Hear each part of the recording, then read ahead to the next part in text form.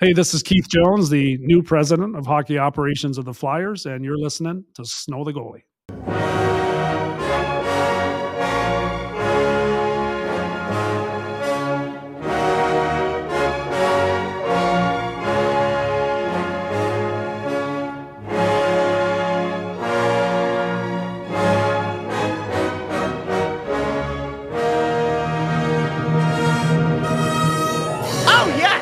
Ladies and gentlemen, the Danny Briere era has begun. The Danny Briere has begun. How long have you been waiting for that one? I just came up with it. Shots fired. The man makes his first trade and realizes, wait, if I get rid of a defenseman, you're telling me I don't have to attach high picks to get rid of him? What? So Danny Briere already off to a good start. We're going to break it all down. There were rumors that Carter Hart was imminently going to be moved. He is still wearing orange and black, but for how much longer? There are other things that are in the pipeline, and we're here to break it all down. First, I'm going to go to a man who I have to say I've missed a little bit. I've missed a lot of it, and that's Bundy. Find him on Twitter at CTarian6. How are you doing, you beaut? And are you feeling the positivity this morning? Yeah, I mean, I love the move. I mean, I was going back even to when I know I missed a couple episodes, and it's great to see those beautiful face of yours, guys.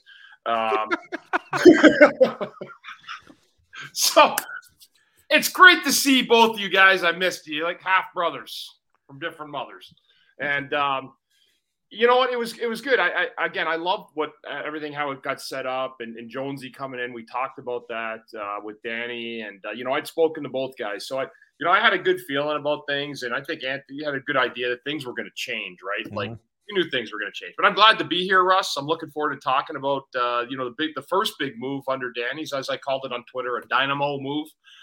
It is. It's a splash move, and I think when and I'll let Anthony jump in a sec, but when you look at the haul they got back for listen, you can say what you want. I think Provorov was a declining asset, and in a lot of ways, besides the numbers, he was a really good player on what was a bad team for the last few years, and that hadn't transitioned anywhere.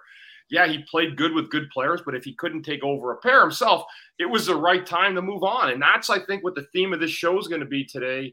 Is the house cleaning that we've been calling for has started. And to me, it's probably not done. It shouldn't be done. But that's a first really, really good move by Danny. I know, Russ, you picked up some stuff on it too about some of the stuff coming back, and Danny's talked about that, but really impressed. You got to stock the cupboard back again somewhere. And this is a great, great first. I think Danny really did an excellent job with getting out and in front of things. It's hard to make trades still when the Stanley Cup Finals going on because everybody kind of wants to reassess and reassemble their own thoughts about what they're doing. But a nice sneaky move by Danny, getting that trade done quickly and making things happen. Good to see you guys. Look forward to the show today. Anthony, I'm going to go to you, Mr. Intrepid Phillies reporter.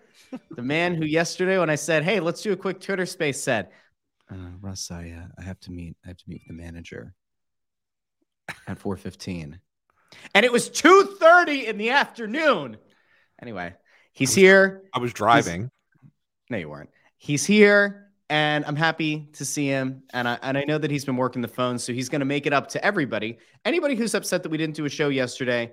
Anthony's going to make it up to you with some of his insight today and some of the behind-the-scenes mechanisms that have been at work. So let's go to you, Anthony. Find him on Twitter at AntSanPhilly. How are you, pal? I'm doing great, and it's good to have Bundy back as well. I'm in agreement with Bundy said. I think it's a big move. I think it's a very good move. I think it's incredibly creative.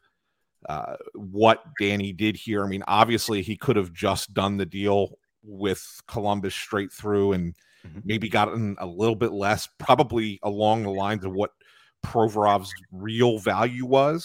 But by getting the Kings involved and being willing to take on a contract that they wanted to get rid of, maybe actually two when you really think about it. I mean, maybe they didn't have room for Walker either. They were able to get more out of the deal. And so to get three high draft picks and a prospect we're not talking about a guy who's like a 5th round guy that you're just taking a flyer on. They got a guy who is a 2nd round pick just 2 years ago. And is big, big right hand shot defenseman. And, you can never have enough of those, right? They're so limited in number of right hand defensemen that are out there. So everybody wants those. So you just add another one to the stable, whether he becomes an NHLer or not, we won't know, but it's still an asset to get back. So to get all 4 of those things, that's pretty impressive to me for a first time GM's first trade.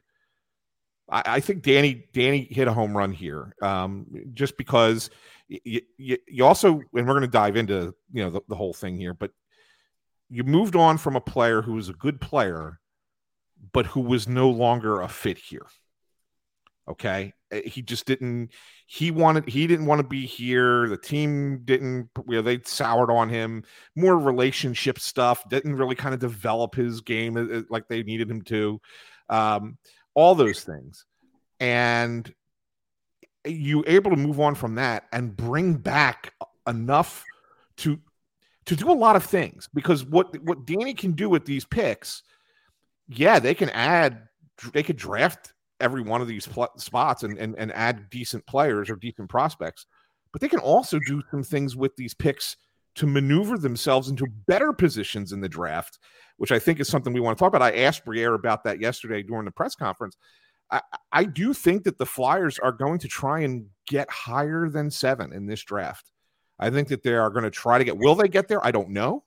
Those top 4 picks are going to be gold. So I don't know if you're going to get that high, but I think Danny's going to give it a shot, and I think he might have a chance of getting there. So we'll talk about it. It's going to be good. Yeah. Depends it depends what it is too, right? Like what's going back and what's involved. But I think the biggest thing, guys, and again, this is the one. Yes, it's an excellent trade, but it wasn't like he was trying to dump a 3rd liner here. Like he had an asset, and if you fish around the league enough, you're going to find somebody to bite on that fish. That's the thing with Provorov.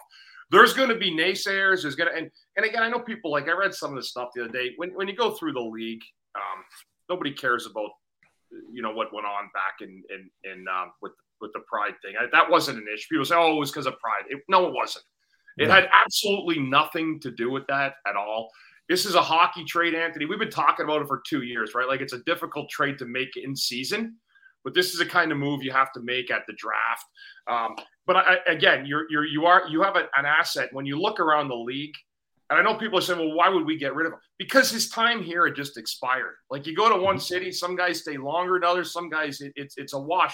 But this has been 2 or 3 years now of the same repetitiveness, and I think they've been trying to get more out of him. And I think he showed signs some nights where he was the player that we saw in his first year. But it also became evidently clear that yes, he hauled 25 minutes a night and he was playing that much, but again, if you're not a true number 1 and you're eating up those kind of minutes, your stats aren't going to be better. You are who you are as a player, and at the end of the day, your numbers will show.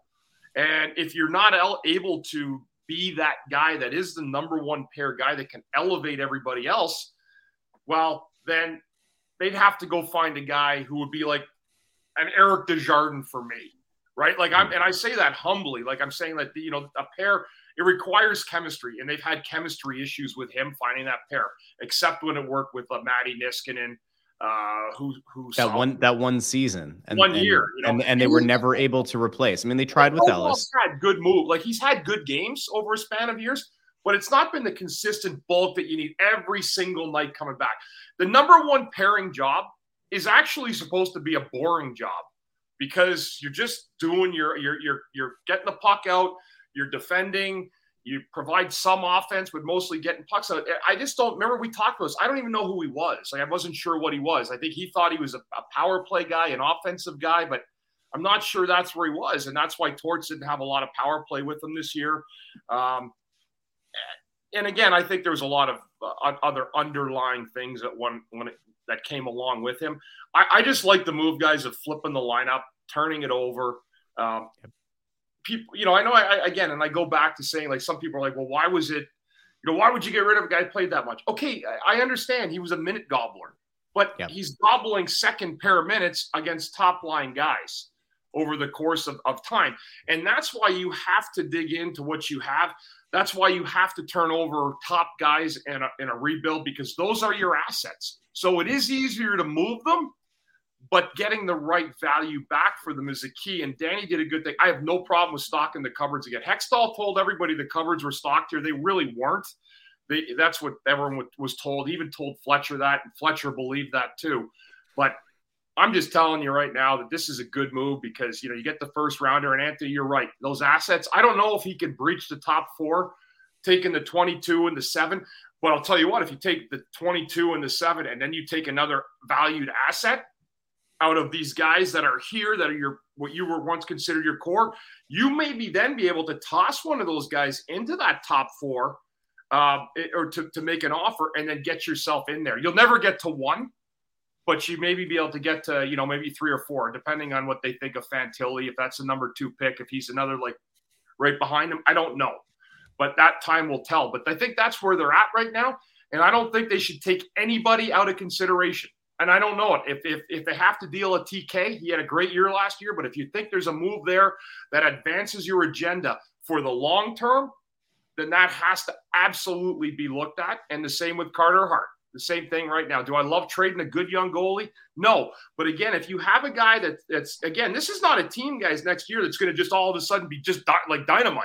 Maybe it improves a lot, but there's still a lot of retooling and reworking. So my issue with the Carter Hart thing is, when you look at it, why it makes sense is that he may not get the quality of what you're looking for in that window of time that you think that you're going to actually be a real contender. So you may have a great goaltender that's growing, but no matter how good he is, he just can't win because the players you have in front of him are not ready to do it yet. So that's what's going on, I think, with these guys. And I say it like, Hayes will be gone. But there's a lot of things here that have to move. They have to turn the pages from the previous regimes. And I'm not saying it just to unload, but Danny had a great start. I love how he didn't waste any time. And these are the moves that you have to make in a rebuild. And he started. Well, the creativity that was mentioned off the top of the show is like something that, we have to be honest, right? This isn't the creativity we saw with Chuck Fletcher. It's not the creativity we saw with Ron Hextall. The last time that it felt like this team made a move kind of like this was when Paul Holmgren was in charge. Mm-hmm. And, again, you go back and you can revisionist history, a lot of things. You can try to whitewash some of the history of moves that were made and everything. But the Holmgren years, there were good trades that were made that put you in contention, and salary cap eventually wreaked havoc, and he didn't adapt well to it, and that's fine. But this is at least a move that seems to align with what they've now said publicly time and time again, that it's going to be a rebuild and it's going to take a few years. They're not trying to sell people on the notion that we're a move away. We're 2 moves away. Well, you never know how the draft's going to break out. You never know how free agency is going to work. They're not trying to sell you on quick fixes. So Provorov, just to recap, I'm sure that everybody who's watching right now or who listens later in the podcast feed has already seen this, but the Flyers pick up a 2023 first-round pick, number 22 overall. They pick up 2 second-round picks in 2024. One is from Los Angeles, and then the other's from the Blue Jackets. The Blue Jackets are going to get to decide at the end of the first round if that second-round pick is going to convey in 2024 or 2025. So that's one thing. That might end up getting kicked down the road another year, but that's fine. It's still another second-round pick. They pick up Pettersson, the goalie from the Kings. They pick up Sean Walker, a defenseman from the Kings. And they also get Grahn, who was a highly regarded prospect when he came out, a former second-round pick. So that's what they got for Ivan Provorov. And if we're being honest, if we had looked at this, last offseason, maybe if we had known this would be the return, we'd say, I don't know, is that a great trade? Because you once again went into last season hoping that Provorov was going to rebound and be the player that he was next to Niskanen, but he never ended up becoming that guy again. And when we can, I don't know, kind of be very soft, I guess, going around Provorov's play, but he hasn't played as a number one defenseman. He's eaten those minutes in the same way that, like, you talk about, hey, on a bad team, somebody's got to score the goals. Like, how many times did we hear that last year? Even when it came to Konechny having like a really nice season, it was, well, somebody has to score the points. Somebody has to score the goals. I would say that it's even easier on defense, right? Because somebody has to play those minutes. All right. You don't actually have to create. There's no production to be created. You have to play the minutes. Somebody has to. Now, Provorov was also delusional as a player. He was somebody who wanted to be the quarterback of the top power play unit. He's a guy who wanted to play on the PK. He's a guy who wanted to be relied on in all situations. And time again, it became more and more abundantly clear that he wasn't that guy. He wasn't that all situations defenseman, at least in a top pair. So you've now moved off of an asset that, but to Bundy's point, had essentially kind of degraded over time. I don't think that there's a path here to him being a number one. Can he be on a top pair in Columbus? Sure. He'd be like the second guy on that pairing, but maybe he could be, or he's going to slot in and be a really good second pair defenseman. You know what's like fascinating to me about Columbus? Really, It's really fascinating. Provorov has always had this weird competitive thing with Zach Werenski. It's crazy, isn't it? And now they're going to be there together. Like, he's always like the contracts and, like, you know, would you rather have Provorov or Werenski? Like, that whole thing has always been out there, and he's taken it personally sometimes against him and play against him and everything else. And now they're going to be together. So it's going to be interesting to see if they feel like that's a pairing, or if Provorov's going to play on a different pairing. And look, maybe Columbus doesn't view him as a number one, Bundy, because with LA paying 30% of his salary, they're now only paying Provorov $4 million. Yeah, well, you know what I'm saying? Great point. That's another part of that creativity, though, of getting a third team involved. I mean, like that probably sweetened the pot on both sides, right? Because not only that's how you end up with multiple picks, a pick from each team, and how you also end up with a prospect. Like it was smart business. It was good business. Although we have to point out, the Flyers did send away Hayden Hodgson and that's a good move too, guys. That's a great move. Like, those guys, thank you for your time here, and best of luck in LA. But I mean, I haven't seen any real detractors for this deal, guys. And I'm not saying that it's because it's that new GM, the new car smell, but like it feels like it's like that because it's an actual good move. And you got a ton of assets that, again, align with this idea that it's going to be a longer rebuild. Now, the interesting thing is, do they really choose to package a bunch of these assets they've acquired to move up into that top 5 or to move up into that top 4? Or are they better served by drafting at 7 and drafting at 22? Like, is it better to have 2 first-round picks, or is it better to package those with another asset? You're not going to 7 and 22 do not get you 4 or get you 3. There has to be something else of value moved. I'm not sure if that gets you up there. Where do you guys land? Do you think it's better for them to try to break into that 4th or 5th spot in this draft and trade both of those first and potentially another asset? Or do you just say, no, like we're okay, 7-22, make other deals for other pieces? I got an answer to that, actually, and I'll tell you this. If you really, really think that the number 2 pick, like say you have it slotted so it's Bedard 1, that's off the board. Chicago will take him without hesitation. If you love somebody, like absolutely love what you think would be the second pick, then don't trade everything to get to 4, where maybe you really like the guy a lot. So make sure, I'm saying that if you love the guy, do the difficult work and make that move. If that's what Danny says and they're in agreement. But if there's somebody that's less than that, I wouldn't give up the whole farm for something that you're not totally sold on just to make the move. Yeah, it looks good to the Flyers. You say, oh, we're in the top 4 and this is a deep draft and we got one of these, generational type talents. That's great to say that, but also doing it right is the other part of it too. If he can get in there and he could get to one of those 4, like those next 3 guys, but he loves one in particular and that's the guy he can get, I'd go for it. You have to also look at the second, third, and the 4th team, those picks, and take a look at their asset board and also see what they need beyond picks. because you're going to have to give him something to get up into that top 4 that's going to be of value. And that's where maybe the Carter Hart or a Konechny comes into play. That may push you up over the top to get in there. And that's why I'm saying, though, the assets that Danny's got left that are of value, he got rid of Provorov, he's got Hart, he's got Konechny. Those are probably the big 3, unless I'm missing someone else, right? Like in terms of your age appropriate assets. You have Sanheim, but he's on this, first year of that long deal as well. But that's what they're dealing with right now. And again, but he has to make sure if he's going to get up. I love the fact that I think he wants to make a splash for the city, give them like a vision of hope entering into the season. And I'm all about that. And I think it's great. But I also think that he's got to make 100% sure that he gets what he wants, if that's really what he wants, and the road to get there. I don't know how that looks. So there's a lot of interest. Like who would be the most likely team of those next 3 after Chicago that would need a goalie or a really good scoring winger? I mean, anyone could use a winger, but it's how much of the winger you want. Yeah. I mean, I think I think any of them really. I mean, you're talking Anaheim, San Jose. I mean, not San Jose. Columbus is 3, right? Anaheim. It's so we go Chicago, Anaheim, Columbus, San Jose Montreal. Montreal's right. Interesting.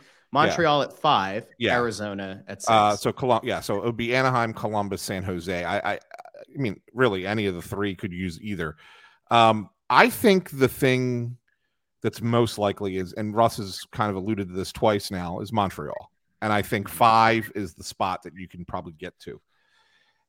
I think basically what ends up happening there is you wait and you see what happens at 4. Right? What does San Jose do at 4? If you jump up to 5, is San Jose going to take Will Smith? Are they going to take the Mishkov kid from Russia?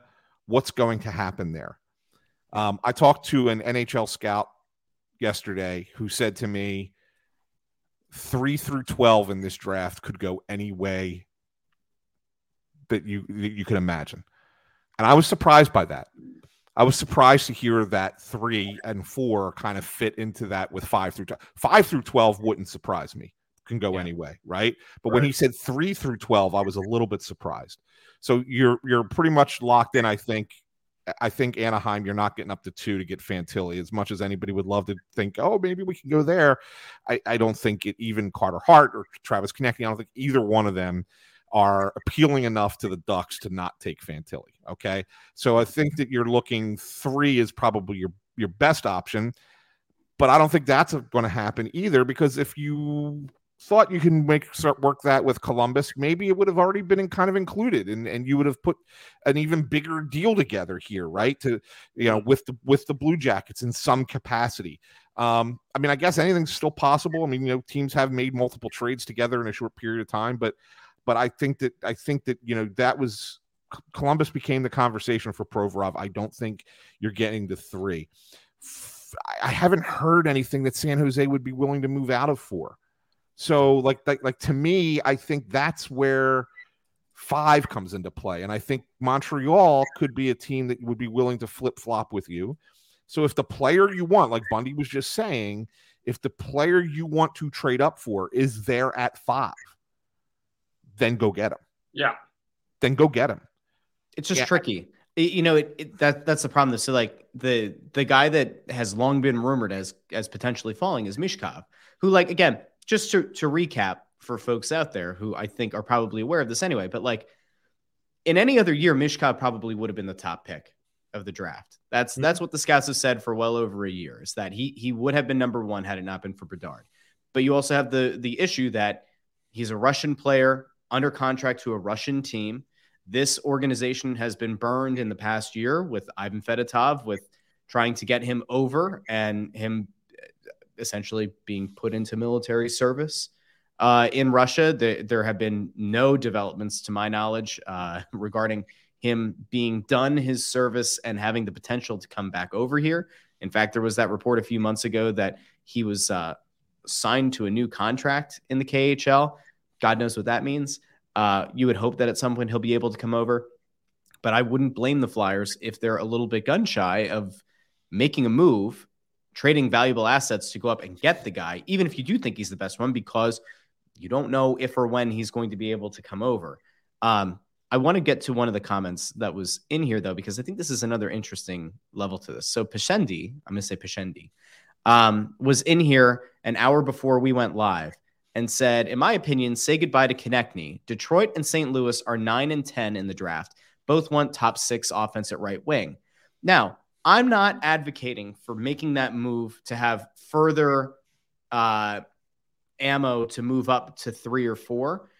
But if that were on the table, and I'm not saying that it is, but if you could move, say, 22 in Konechny to get number 9 or number 10, do you make that move and draft at 7 and either 9 or 10 and say, that's a hell of a haul? We've already done a lot to kind of build up the young core of the team. Or do you include that? Do you then go 7, 9, and 22 to try to move up to 3 or 4? I guess my question is, at what point is enough? Or like, at what point is too much? I mean, we can talk in circles about value and who goes where and what it would take to go from this pick to this pick. I'm not going to tell you that they won't trade Travis Konechny, but I'll repeat what I've said before. That's their toughest decision. Yeah. That's tougher than Carter Hart in their minds. And the reason is because I believe that they feel like Sam Urson can be a number 1 goalie, and so they feel like they have that right to replace Hart, and so that they know they can get great value for Hart and have somebody ready to kind of step in, kind of, even if he's 2 years behind where Carter Hart is right now, he's also younger and can develop into that goalie, right? I think that they look at Konechny and feel like there is still, like, he still fits the mold of what Tortorella wants on the ice for this team, and that he could still bring that and bring value and still be that quality player when the team is good again. He'll probably be turning right around 30 about that time, right? And so he's still not like out of his prime at that point, and so they feel like he's a player that maybe could fit in with this mold and kind of be one of the leaders of this team going forward. That's not to say that they won't move him, but I think it's going to take, again, an overpay by another team to get Konechny. And I'm not certain that teams will overpay for Travis Konechny in this draft. I just think that this draft, teams view it's tough to move picks in this, to get picks in this draft, because teams understand how important this draft is. And Konechny's not a superstar caliber player that's going to get you that first rounder. Like you said, Russ, could you package a first rounder with Konechny, but then are you really getting the value for him? Like, I don't think you are at that point. Yeah. So I think that there's a chance eventually that if it doesn't quite work, eventually Konechny could go. I just don't think that they want to do that this summer. Just from my conversations, I think he's a guy that it would be harder for them to part with. I'll tell you that they're having this internal debate with Carter Hart too. They're worried a little bit about how it would be viewed if you give up on a 24-year-old goalie who's actually been decent in this league. I don't believe that that's the case. So I don't call it giving up on him. I call it flipping assets for the betterment of the future. But people are. Well, no, but I mean from the optics of it, Bundy. Like, well, it's the optics. The optics are they could be more worried about the optics, because the last guy that you had that was young and under contract that you flipped early was Bobrovsky. Now, granted, it was a very different situation. You didn't have, in this case, you don't have an owner, saying get me the best. The hell with everything else, and you're bringing in what you presume is a legitimate, 60, 62 game starter, number 1 goaltender. You don't have that coming in, but you get why the optics would be a little bit suspect given who's playing in the Stanley Cup final right now, which is also not to paper over the fact that, Bobrovsky has not exactly had a dynamo season or postseason at the start. Remember, he was unseated by Alex Lyon. Russ, former Phantom. So when the Flyers in 2010 played the Montreal Canadiens, Cart Carey Price was the superstar goalie, the young superstar goalie in the mold of Carter Hart at that time. It was Yaroslav Halak who was the starting goalie the year the Flyers went to the finals in 2010. He just fell out of favor at the time as a young guy, and they were considering trading him. I remember there may have been an option at the time because I was doing radio and I used to hear stuff, and that they were going to maybe consider offering Jeff Carter for Carey Price. That may have been a great trade for this team at the time, when you look at it in hindsight. But goalies are different. And you know what else, Anthony? The goalie, to me, right now in hockey appears to be like the running back in the NFL in a lot of ways, because they're like, again, this is cyclical. It goes up and down, and people will come back around to it. Some great goalie will win. But look at what happens with what's gone on in Vegas. Look at last year's goalie in Colorado, right? Colorado's going to say, we had a good puck stopper, but was he one of the great all-time goalies to win? No. Same again this year with Hill in Vegas. No one knew who he was 2 months ago. I mean, they went out and got Jonathan Quick. So goaltending is sometimes in a moment type of thing. You can catch fire, but if you look at the recent history of goalies that have actually propelled their teams to cups, it's not like it was once the Patrick Waugh, Marty Brodeur driven type Stanley Cup wins. You're finding complete teams now that are overhauling or that sometimes can overlook just okay goaltending because their teams are so good and their defensive schemes are better. But I just think right now that there's a look, and you know how it is, Anthony, right? It's kind of like a follow me league in a lot of ways. Like, oh, you're doing that, and okay, well, we're going to do that too. And believe me, it happens in every sport. You just watch it at the end of any regular season. But I think where the teams are at is that they're trying to figure out, exactly where they are. And that in and of itself can be an issue. I think you're spot on, Bundy. I would say go back in the last, since that you mentioned 2010, go back to 2010 and through till this year. Yeah. How many Hall of Fame goalies are going to win Stanley Cups? Well, probably Fleury. I'm trying to think. The guy in Washington was excellent. Like if I'm going back to like great goaltenders that have won, Anthony, in the last 7-8 years, like Braden Holtby was excellent for a while. Yeah, but is he a Hall of Fame goalie? I don't think so. I mean, I can't even remember the guy who won it last year. I've just got a early morning brain cramp in Colorado. Went to Washington. But there you go. But the point stands though. It's not, you're not looking at a league where it's like you've got, Brodeur sitting there, right? Every year in and year out. You've even gotten past the point of like when Jonathan Quick was this lights out dynamic goalie that you would say you'd move heaven and earth. Like any GM would move heaven and earth for him. If you look at the league right now, there are like 2, maybe 3 goalies that fit that mold. Shesterkin would be obviously one, although playoff run wasn't that great this year. But like there aren't that many lights out stud goalies that can carry a team to a cup year in and year out over an extended period of time. It in a lot of cases, as you brought up, it's just the hot hand, which leads us to a question. All right, so there's the goalie who's here still has that issue with that glove hand. Shoot high on that glove hand, and don't get the puck to him behind the net, or God help us. There is a question that was asked in the chat, and I think it's a fair question to ask. It's going to piss some people off, but I think it's fair. And it's, are we potentially, we as in the city of Philadelphia, are we potentially overrating Carter Hart?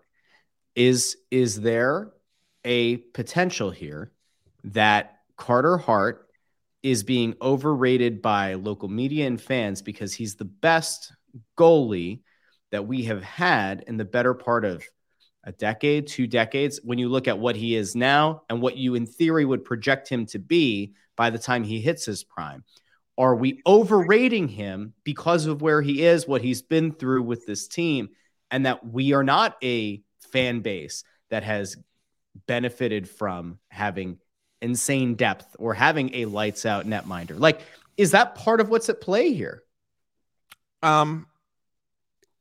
I think a little bit. I think we do overvalue Carter Hart a little bit, but let me be honest with you guys.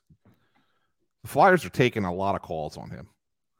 So if there are that many teams that are interested, you got to understand that the guy's still a pretty good goalie. right? I mean, let's be fair. But if we're trying to connect the 2 points together, what we were talking about prior to this question, and then this question, when you have a what Bundy called, a good puck stopper. So we always hear coaches say this guy he competes. He competes. Well, competing used to be a negative, right? It used to be the way that the coach would say, guy works hard, but he's really not good. Right. I mean, that's right, Bundy. I mean, that's what it would mean. Right. Yeah. I mean, let's be fair. Goalies hate getting called puck stoppers. Yeah. But now with the way the game's played, I mean, obviously we see how much offense there was in the league this year. It's all opened back up again. So trying to say, well, we need that goalie who's going to, have that really low goals against and a really high save percentage. It'd be great to have, but it's the game's not as conducive for it anymore. So now you just need guys who are consistently puck stoppers, and Carter Hart can be a consistent puck stopper. He's not going to wow you. He's not going to go out there and suddenly have a 925 save percentage and a 2.2 goals against. It's not going to happen. He's going to be what he is, and what he is fine. For a good team that's competing for a Stanley Cup, Carter Hart would be a good goalie. He would be. But that doesn't necessarily mean he's as good as we believe the city makes him out to be. He's not the second coming, right? Kind of a goaltender. And I'll tell you right now, just from conversations that I had, a lot of the offers that the Flyers are getting, or I shouldn't say full on major, like here's the trade offer, take it or leave it kind of thing, but conversations, let's just put it that way, that they're having are with teams based in Canada. That's not to say they're all that, but let's just say I've heard that Edmonton, Ottawa, Montreal, Toronto have all checked in with the Flyers and started talking names for a potential trade for Carter Hart. Now, I don't want everyone to think that this is a guaranteed, definite, going to happen kind of thing. I could just as well see Carter Hart in goal as the first game for the Flyers next year as I could see him getting traded. I think it's about a 50-50 right now. And these teams are reaching out and are making offers. The Flyers, though, feel that they need to get to a certain point, a certain level of prospect or draft pick or whatever, before they would consider moving Hart. Okay. So they feel that there's the value has to come back. Otherwise they're just going to hold on to him. And I'm not certain that any team gets to where they need to get to. That's why I have it as a 50-50. But if he goes to Montreal or he goes to Toronto or he goes up anywhere in Canada, is he going to be better there than he is here? I'm not certain that he is. And it's because I'm not convinced that he's got the makeup to be under that kind of pressure. I mean, you guys remember what it was like here. Well, I'll tell you what, Anthony, he's got the right training from the right city if he's going to go somewhere else. Well, for sure. But this what I wanted to bring up. But it's also the fourth team in that city. And it's one that hasn't been under the scrutiny and the spotlight the same way. As much as we love that. I know what you're saying. No, but I just want to take you back. A few years ago, they came off the bubble where they were in the playoffs, and Hart had that completely terrible start to the season. And it was my question, completely innocuous question, where he kind of broke down and talked about having to find a way to get back to loving to playing the sport that he loves the right way, and who's in tears. And said, Rush, remember this whole thing that we did with him, right? And I'm thinking to myself, that was the very first time that he was really under a lot of pressure and didn't succeed. That was the first time that he had failings when, because he had always been all through junior. He was the best goalie in Canada and this and that. And he came up here and, he's the savior. And then for the first time, Carter Hart hit a wall and couldn't figure his way out of it. And he was very frustrated, very upset. He got emotional about it and had a terrible, terrible year. And that was with the expectations in Philadelphia, where the team was certainly the fourth team at that point, even though they were still considered decent, they were still the fourth team in this town. What's it going to be like for a guy like that in Toronto, Montreal or Toronto? I mean, come on, can you imagine? So, like, to me, we have to have an uncomfortable. It's an uncomfortable conversation that we have to have. Yeah, about this. He's not totally there. Flat out. There have been guys in that locker room that are either there now or have moved on that questioned it. It's not being unfair. It's not being rude. It's not speculating. It's been said. It's been wondered aloud. It's been intimated. And it's not just players. It's former coaches. It's other people who've been around that team, that he doesn't have the mental makeup of a guy who can block everything out. And again, it's not to crap on him. Everybody is their own individual. And the way that you respond to criticism is entirely, acceptable to you, or however you do it. But there have been those questions. And when he goes under that kind of scrutiny, like imagine Toronto makes a move, right? You go from a tough city with presumably tough fans and not as tough as they used to be media covering you day in and day out, but you're the fourth team. You go to Toronto, where this game is treated like the be all end all, where people are as rabid and insane as it gets when it comes to this sport. You have to be bulletproof mentally to succeed, and to succeed in that position. And again, it's not trying to, go after a guy. It's not trying to say he's, mentally weak. I just don't, based on what has been intimated over these years, like, I just don't think that he would thrive there. Not saying he needs to go to the desert and play in a, low stakes environment like the Coyotes or wherever the hell they're going to end up. But I don't see him going from here after what he's faced here and then being able to stand up to it after it gets ramped up. And you are the number one topic by the sports media. I don't see it. And maybe I'm wrong. Bundy, like I'm sure you could talk to when you're criticized as a player, how it can mess with you over time. Like, do you think it would be a good situation for him? Like, is there, am I talking out of my ass? Like, where do you land on this kind of thing? I think he personally, I think there's something there. And I think that Carter Hart, like, you look at some of the goalies that have won. I mean, if we're just talking about winning, there's probably a lot of goalies in the last 10 years that had physical abilities less than Carter Hart that have won Stanley Cups. Again, he's been on some good teams in the past. And sometimes, when you come in here and the makeup is a little bit different and you have a mental view of what your team is in front of you, you can sometimes play to that. You can actually turn into be the guy that becomes as mediocre as your team because you think that that's what it is. Goalies are weird, man. Like, I try to stay the fuck away from them a lot in the rooms before games because, like, you just don't know what they're thinking. And the only guy I ever talked to was like Hextall. He was like the only guy who would talk to me before a game. Like, I actually could like have a little combo with him. But then other goalies, you look at him, you're like, Jesus, the guy's got to go home and live his life after this game tonight. It's like, wow. But it's just they're different. But I think if Carter Hart was on a really good team that he would thrive. I think he certainly could. I don't. Again, this is if you look at the one theme that we've talked about for some time now, and it all falls into what's gone on the last day or so and what's going to continue happening. There's a timeline here that just never worked. It hasn't worked since 2017. And that's what the problem is now. They have to flip the script over. I even when Hextall was a manager here, and I said to him once, I'm like, because I kept looking at the roster, and I'm saying, you have too much gap between your older group that you think is still prevalent and your younger group, but you have no bridge in the middle to meet them.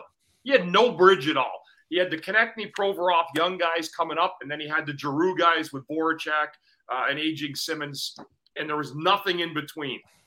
That to me was what the problem was here for years, that they didn't look at, didn't want to change, did nothing about it. So now they're doing those kinds of things that they have to do. And I think that Carter Hart, if I'm looking at it, if I'm putting my GM hat on right now, my issue, what I'm thinking aloud in my own head is, if we're good again in 3 or 4 years, where we're like a playoff team where we think we can win a round, maybe 2, and you're getting deeper and your assets are starting to pay off, Can Carter Hart be the goalie then? Yes, I believe so. But the issue is getting to there. So if you have a goalie who you think's a really good goalie, or maybe not, he's your backstopper for the next 4 or 5 years, and you may not, and it may be all for nothing. So if you can get assets for him and have somebody else believing that they are getting the next Patrick Waugh or Marty Brodeur in a trade in the Canadian city where goalies Anthony knows going up there, they're like heralded, right? Like, oh man, we got to go. Like Connor Hellebuck's a god in Winnipeg. I know he's going to be out of there, but they thought so highly of him because he had one heck of a year, a couple of good years. So I do think there's a likely probability that might be the move, only because of the timing issues involved and the age discrepancy between the group in the past. So that's what I'm saying. Again, I don't know what they do. If they kept Carter Hart and Danny said, I believe that we're going to have a good team and he's going to be in his late 20s or maybe 30 at that time. Okay, then I'll go with that. But that's the discussion that they're having in their head is where are they with that? And if you get a haul back, we'll do it. And I'll point out when Carter had his exit presser, and he was asked about what it's like for him right now. And he says, I want to be on a winner. And again, this kind of ties into what you were saying, Bundy. He's a guy who had success his whole life, and he thrived in that having success. And when he then got to a point where he's hit struggles with this team over the last few years, maybe he's felt part of that disappearing from him. And I think that's more of what we're talking about here. No one's calling him a mental midget, right? I mean, no one's sitting there saying, oh, he can't deal with it. Yep. But the fact is that when you've played at this level with the bad team for an extended period of time, and then suddenly are thrust into a position where you now have to play for a team with high expectations in a market with with the harshest of spotlights, it's not going to be that easy to just flip it and get back into playing at that level again. So the longer he's here and the longer he's playing here on teams that are not successful, where he feels like he's not putting up the numbers that he should be putting up because the team around him isn't good enough, I think that impacts his value and impacts the way it first impacts him and the way he plays, and then secondarily impacts his value. And so that's why I think when you look to say, should we trade Carter Hart? Now's the time to do it. Yeah. And you're going to do it. And not wait. And not wait and see, and give him another season with a mediocre to not good team who's still growing next year. And then it's like, oh, there's another average season from Carter Hart. That knocks his value down even further. Yeah. Right. I mean, so to me, I think that's what we're trying to say. I don't want anybody to mistake us saying that this guy is, he can't handle the pressure. Oh no, and it's already happening. It's already. I know.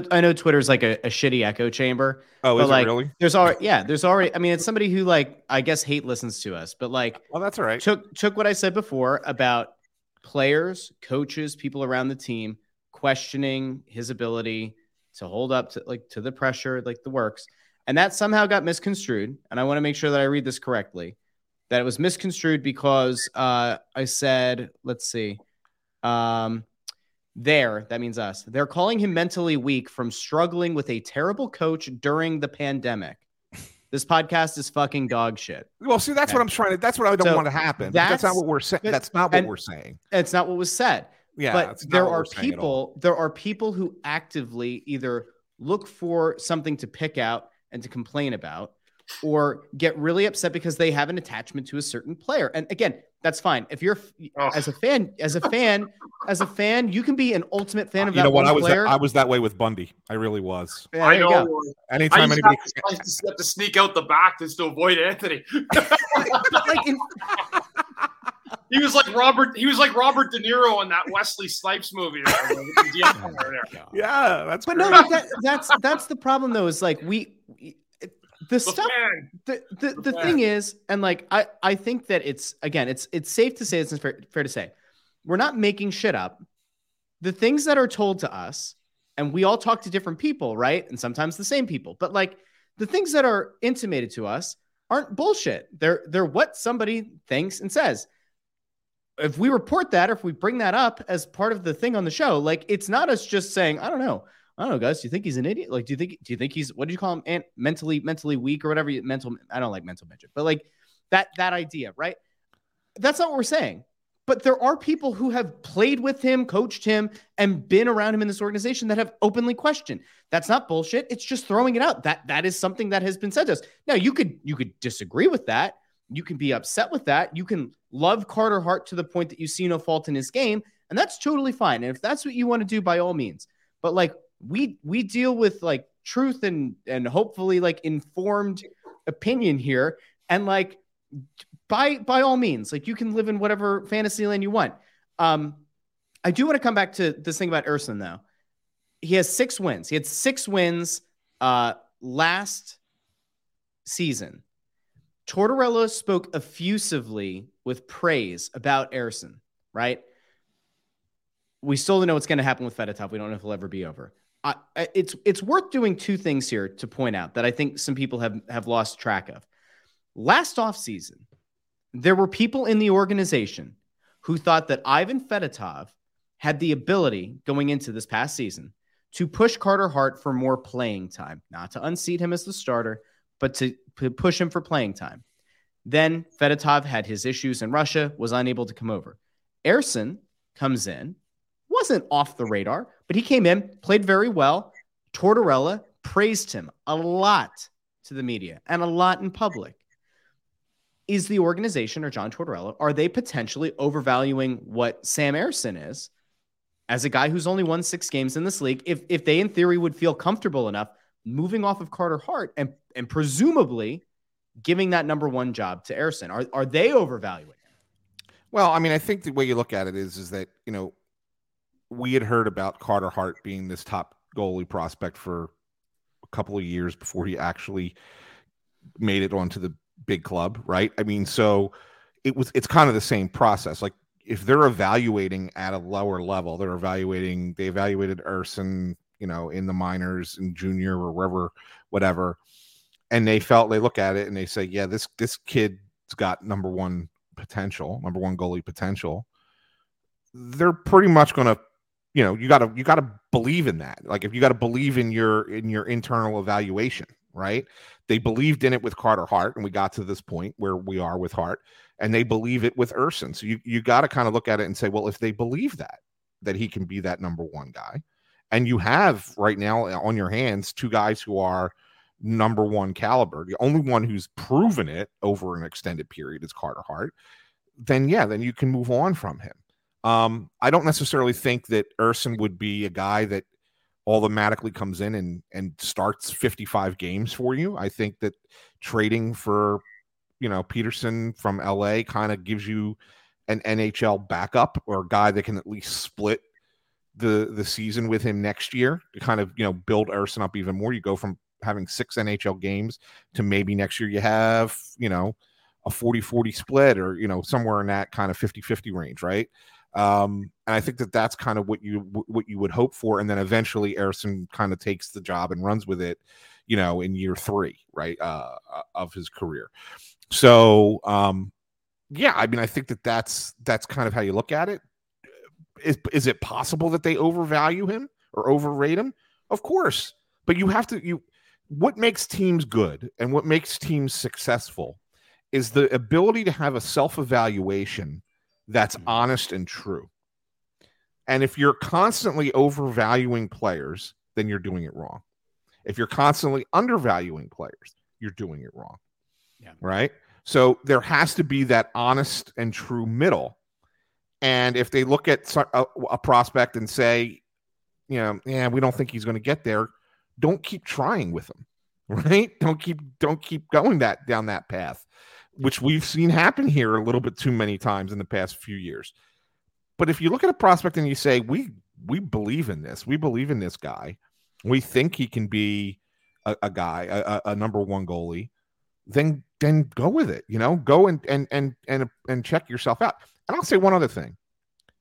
They do have, it's not like this is the only, The one spot that the Flyers have like real depth in this organization is goalie. Like they have guys. Fedotov might never play here, and that's fine. But they do have the kid from the other Belarusian. What's his name? Kolosov, and he's been talked about before. And so there's another guy that's coming through and saying, well, maybe he eventually kind of. So they have depth there that that they've never had before. It's an embarrassment of riches at a position that they've been bare for so long.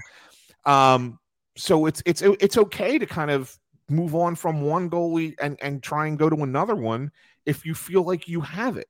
But you have to believe it. You have to believe in your own evaluation first and foremost. I think that when you have an NHL, this is where I think Torts has great value. When you have an NHL coach who sees a young kid playing and he plays a handful of games for him and practice the way he practices, and he's internally pushing and saying, "Oh yeah, I like this kid." Like how many veteran coaches like kids that come in right away? Right? They're usually hard on them, especially an old school coach like Tortorella. They're usually harder on younger players. If a young player comes in and impresses a coach like that right off the bat, then I think that there's probably something there. And so therefore, I think it's worth trusting that evaluation and going in that direction, because you'll get great assets in return for Carter Hart. That's so to put a bow on that part. If you truly believe that you are going to take a few years here to rebuild, and Carter Hart is your most valuable asset, which I think we'd all agree he is, and he can get you the most draft capital or get you the most high-end prospects to try to build out for 2 years from now or 3 or whenever you think it is that you're going to be ready to kind of flip from a rebuild to actually trying to compete. It makes all the sense in the world to trade him on that end, but isn't it also, I guess, the right thing to do if your goal is then going to be a bad team next year, right? Like to try to get back high into the lottery. Is there a case to be made that Carter Hart actively prevents you from being one of those teams in the top 3, top 4, because he's a good enough goalie that, like, he might not steal you 12 games, but he's going to actively keep you in some games that maybe you don't have the right to be in or that you don't deserve to be in. And he essentially is helping to raise that floor and gain you points that you probably don't want to gain. Like, is that also part of the calculus going into like the decision of whether or not to move him? Bundy, you want to respond to that one? Well, again, I go back, Russ, to where it's a timing issue. I mean, if so, there's going to be teams in the league that are going to look at every single player, and different GMs are going to have the same opinion of a guy, and different GMs are going to say, "Nah, he's not worth it." That's what is called, beauty in the eye of a beholder, right? So, I don't want to look at it and say like one team's trash is another team's treasure, but that does happen, and it's how much the other team puts the value into him. Like if somebody thinks like again, I think there's a lot of different mental capacities that goaltenders have and scenarios. I was just reading that one guy talking about the mental stuff. That's very much part of it, especially for a goaltender. So you can't like really dismiss the fact that you get into different scenarios with goaltenders that overthink and stuff like that. But in terms of where they're at with this team right now, if you can find the right group of guys that believe Carter Hart can be the savior of their franchise and convince them to do that, then that's when you have to make the move. But I think the part of where he's at right now is also having patience in a lot of ways, because you don't want to just trade him for something that just to trade him. And I don't think they're going to do that. It has to make logistical sense. Anthony's right. They do have a pipeline of goalies. I remember last year how good Urson played late in the year. We're talking about, the strides he'd made. But again, you don't know that until you see a full bulk size of a guy playing a full NHL season, have an understanding of, what goes on in 82 games and the rest that he gets for, say, 20 games, not playing for the backup. But yeah, I mean, if it makes sense for one of those teams and you can do it, absolutely. And I'm sure those are the discussions they're having right now. They have to. They absolutely have to. Guys, we had an unbelievable amount of comments, questions, and concerns over in the chat. There's no way to get to them all today. I think we'd be here until like noon if we read all of them. But I want to thank everybody who checked us out here on YouTube. It's been going across the bottom, but youtube.com/@snowthegoalie. I saw a lot of people. The nice thing is there were 60 people, I think, as soon as we went on. We've had around 250 throughout much of the show tuning in. I know we've said this a lot lately. We want to get to 1,000 subscribers on YouTube. We're almost there. So far, we had Anthony DeGrazio and Zach Fi both subscribed during the live stream. If you're watching this, okay, if you're on YouTube and you haven't already subscribed, just scroll down and hit the subscribe button. You can hit the little bell and get notified whenever we go live, which is also beneficial when the stream says we're going to start at 9 and we don't start till close to 9:15. That's my fault. That one's my fault today. My apologies. There was a really good comment in here somewhere. Somebody said that I was probably making a double chai macchiato. Well, that was based off of my tweet. Oh, what was your tweet? I missed your tweet. I said that Bundy and I have been here for hours and we're waiting for Russ to make his coffee. Oh, that's not true. I don't have. I'd like to say though, the people that think that we're the click site, I can tell you this much. That makes me laugh. So I played with Jonesy for 3 or 4 years, broadcast with him for 15 more. Danny broadcasted with him. I mean, the hockey world, when you're in the circle with the hockey world, you become friends and everybody wears a GM hat. I don't think there's anybody that's more well-informed and more well-versed and more honest and direct about player situations. I'm even honest about myself when I played. I had mental shit nights too. It happens. I played in Philly. I got booed gloriously some nights. I also got cheered big time other nights.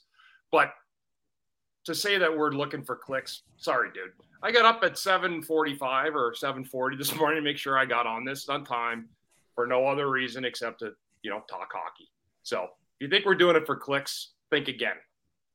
We have a lot of sources and a lot of people that like talking to us about hockey, and we try to provide the best information we can to the fans in Philadelphia. But I'll tell you one thing, from a person that lives a very honest life now, there's no spewing any bullshit on here. We speak from the heart and we speak from the knowledge that we get on the outside. So you can chew on that, fellas, think that we are anything but. Yeah. Hey, Rod Mitten just subscribed. Thank you to Rod. Yes. By the way, a couple of really good comments here as we get ready to wrap up here. C-Max says Anthony was running late. He had to pick up Schwarber's dry cleaning.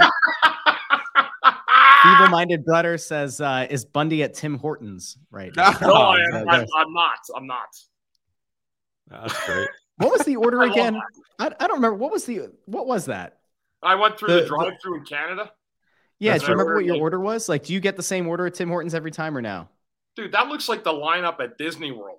Pulling in the morning for a reopening. The line at Tim Hortons, and I said before, you can't swing a cat around without hitting a Tim Hortons in Ottawa or Toronto. They're everywhere. I'm not in the shower. Somebody said it looks like Anthony's in the shower. That is not an image that we all need to have. No, it's not. In our morning, our afternoon, our evening. Do you remember the episode? Here's Russ, the double do you remember the episode where I showed up without a shirt on? Yeah, I do. I don't think we went live though with that one. I think that was not live. I think demanded that you put a shirt on. It was something that was a moment. We would have gotten thrown off YouTube if we went live. Yeah, right there. Hey, real quick, Russ. I know we want to wrap this up. We got two. Yeah. Just so you know, we have 2 new 5-stars. Oh, that's right. We do. Hold on a second. I'll pull that up. I have them if you want me to start reading them. Anthony, you go ahead and read them. I'm going to look for comments here on the side, and you can read the 5 stars. By the way, we said this. We've now had more people subscribing over on the YouTube channel. We want to get to 1,000. We're going to do a giveaway when we get to 1,000. I think we're around 720 something right now. We're getting close. We're getting close. Okay, go ahead and read the reviews, and we'll pick out some comments here. Long-time listener, 5 stars. This is from the Sock Man. The Sock Man. Just SOC, no K. Have been listening to you guys for the better part of 4 years, and the podcast is always phenomenal. Getting Bundy on the podcast took it to a new level. I'm of the new age fan side, so I never watched Bundy play, but I love to put the podcast on while I work and listen to everything you guys have to say. Easiest 5-star rating I could give with everything you guys provide the fans. I have a question for you guys to think over or debate in the next pod if you want. What do you guys think about the rumors coming out of Montreal about this is obviously before he signed. He was asking about Cole Caulfield. Obviously he signed with Montreal, so there's no offer sheet going to happen. But anyway, thanks for all the work that you guys do. That was from the Sock Man. Thank you. And then the next one is from it's called Cracking Coconuts from Dead Rabbits 76. Wonderful pod. Ant and Bundy are great. Russ is a necessary evil. He's the vegetables to the steak dinner. Genuine question. I know Chris is such a great advocate for mental health and helping people with substance abuse issues. You guys also seem to be advocates and promoters for Ice Wars. I'm just curious if you think there's a fine line knowing the link between fighting CTE and substance abuse. Yeah. Keep up the great work, and let's go Flyers. Love the Dead Rabbit. So, Bundy, I didn't know if you wanted to just answer that real quick as we wrap. Yeah, you know what? And that's a fair question. So, yes, so I am the broadcaster for Ice Wars. I got involved last year actually through Joe Watson, who knew a guy in Canada that was reforming the league, and I was out of hockey and said, we need a broadcaster. And again, in the world we live in, I understand that and I appreciate this moment to explain it a little bit because I have gone through it. And what you have to know, and I'd love Anthony to get you to one of these because when you meet the guys, you'll understand the culture that they're in. And it's a whole different world than even what I saw when I played in the NHL with the top guys. So when I went out there, this is very interesting. And I never breach a privacy thing, but I was asked a lot about it. Like, Chris, you've had concussions or has been fighting. And I've maybe had a few fights in my life. And I thought about that. I'm like, you know what? It's kind of true. Like, at first, but I am a mental health advocate. I had addiction issues. I don't ever believe that they stem from any concussions. I believe that there's things people deal with every day and you have to get through them. And then coming out the other side is a life achievement.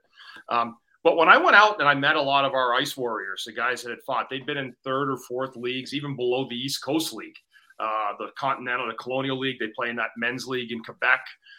And so what happened was when I went out and met them, I found in a lot of the guys, there were similarities between themselves and me. Some of them had battled addiction issues, but the one thing that shined through was the culture that they love combat.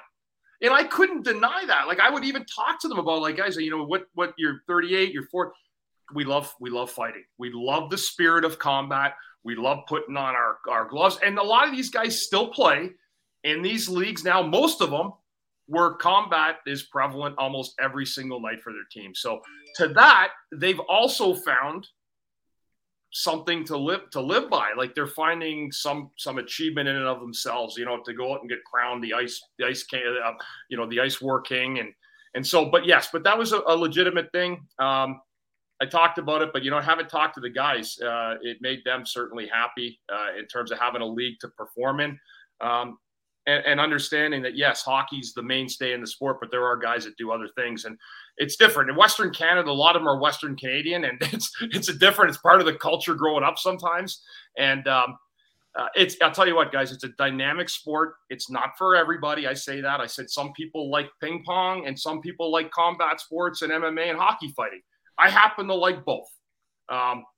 But not everybody may like hockey fighting. And I don't want to sit and have anybody say that, we're proponents. If you're not a proponent of it, you don't have to watch it. But if you do, I'll tell you what, it's the most electrifying combat sport I've ever seen. And I couldn't believe I called it. I will actually be doing play-by-play July 15th this year in Cheyenne, Wyoming. More details to come, but that's coming up pretty quick in a month. And that'll be my first gig as a play-by-play guy, calling a combat sport. And we have a pretty good thing. We'll talk more about that, but thank you for allowing me to address that, guys. I think it's important. And I was able to see a different side of that to what it is. And again, it's not for everybody, but it's one heck of a show. As we head out, there are a couple of last questions, comments.